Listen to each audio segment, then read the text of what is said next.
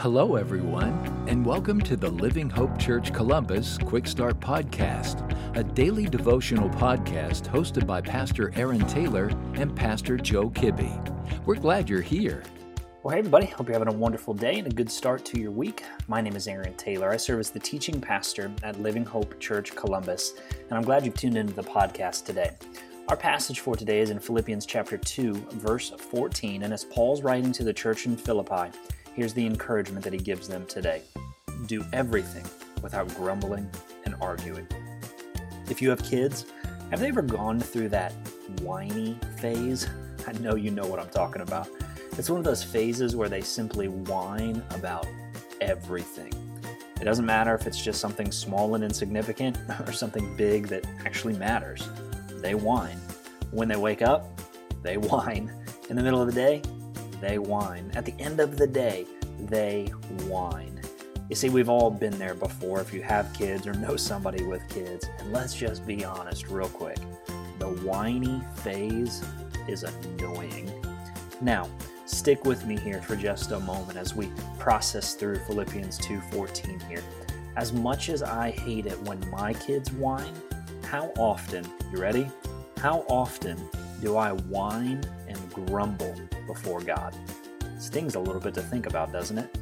How often do you and I whine and grumble before God?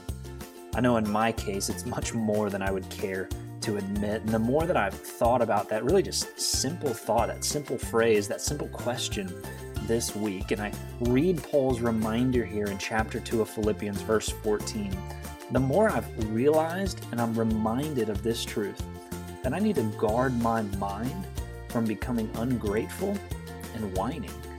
When I begin to allow thoughts into my mind that keep me from being thankful for where God has me, that keep me from being actually full of gratitude, it's actually in those moments that I whine, I gripe. What's Paul say? I grumble.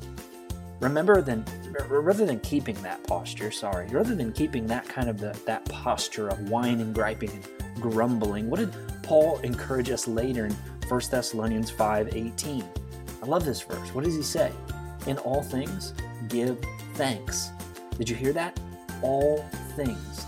It's the reminder for us today that there's an intentional effort in that.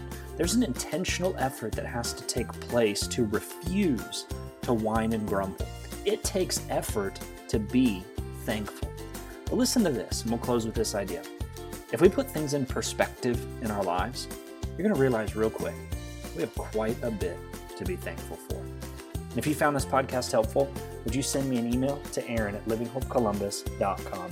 I'd love to hear what Jesus is doing in your life and how I can be praying for you. Have a great rest of your day. Thank you for joining us today.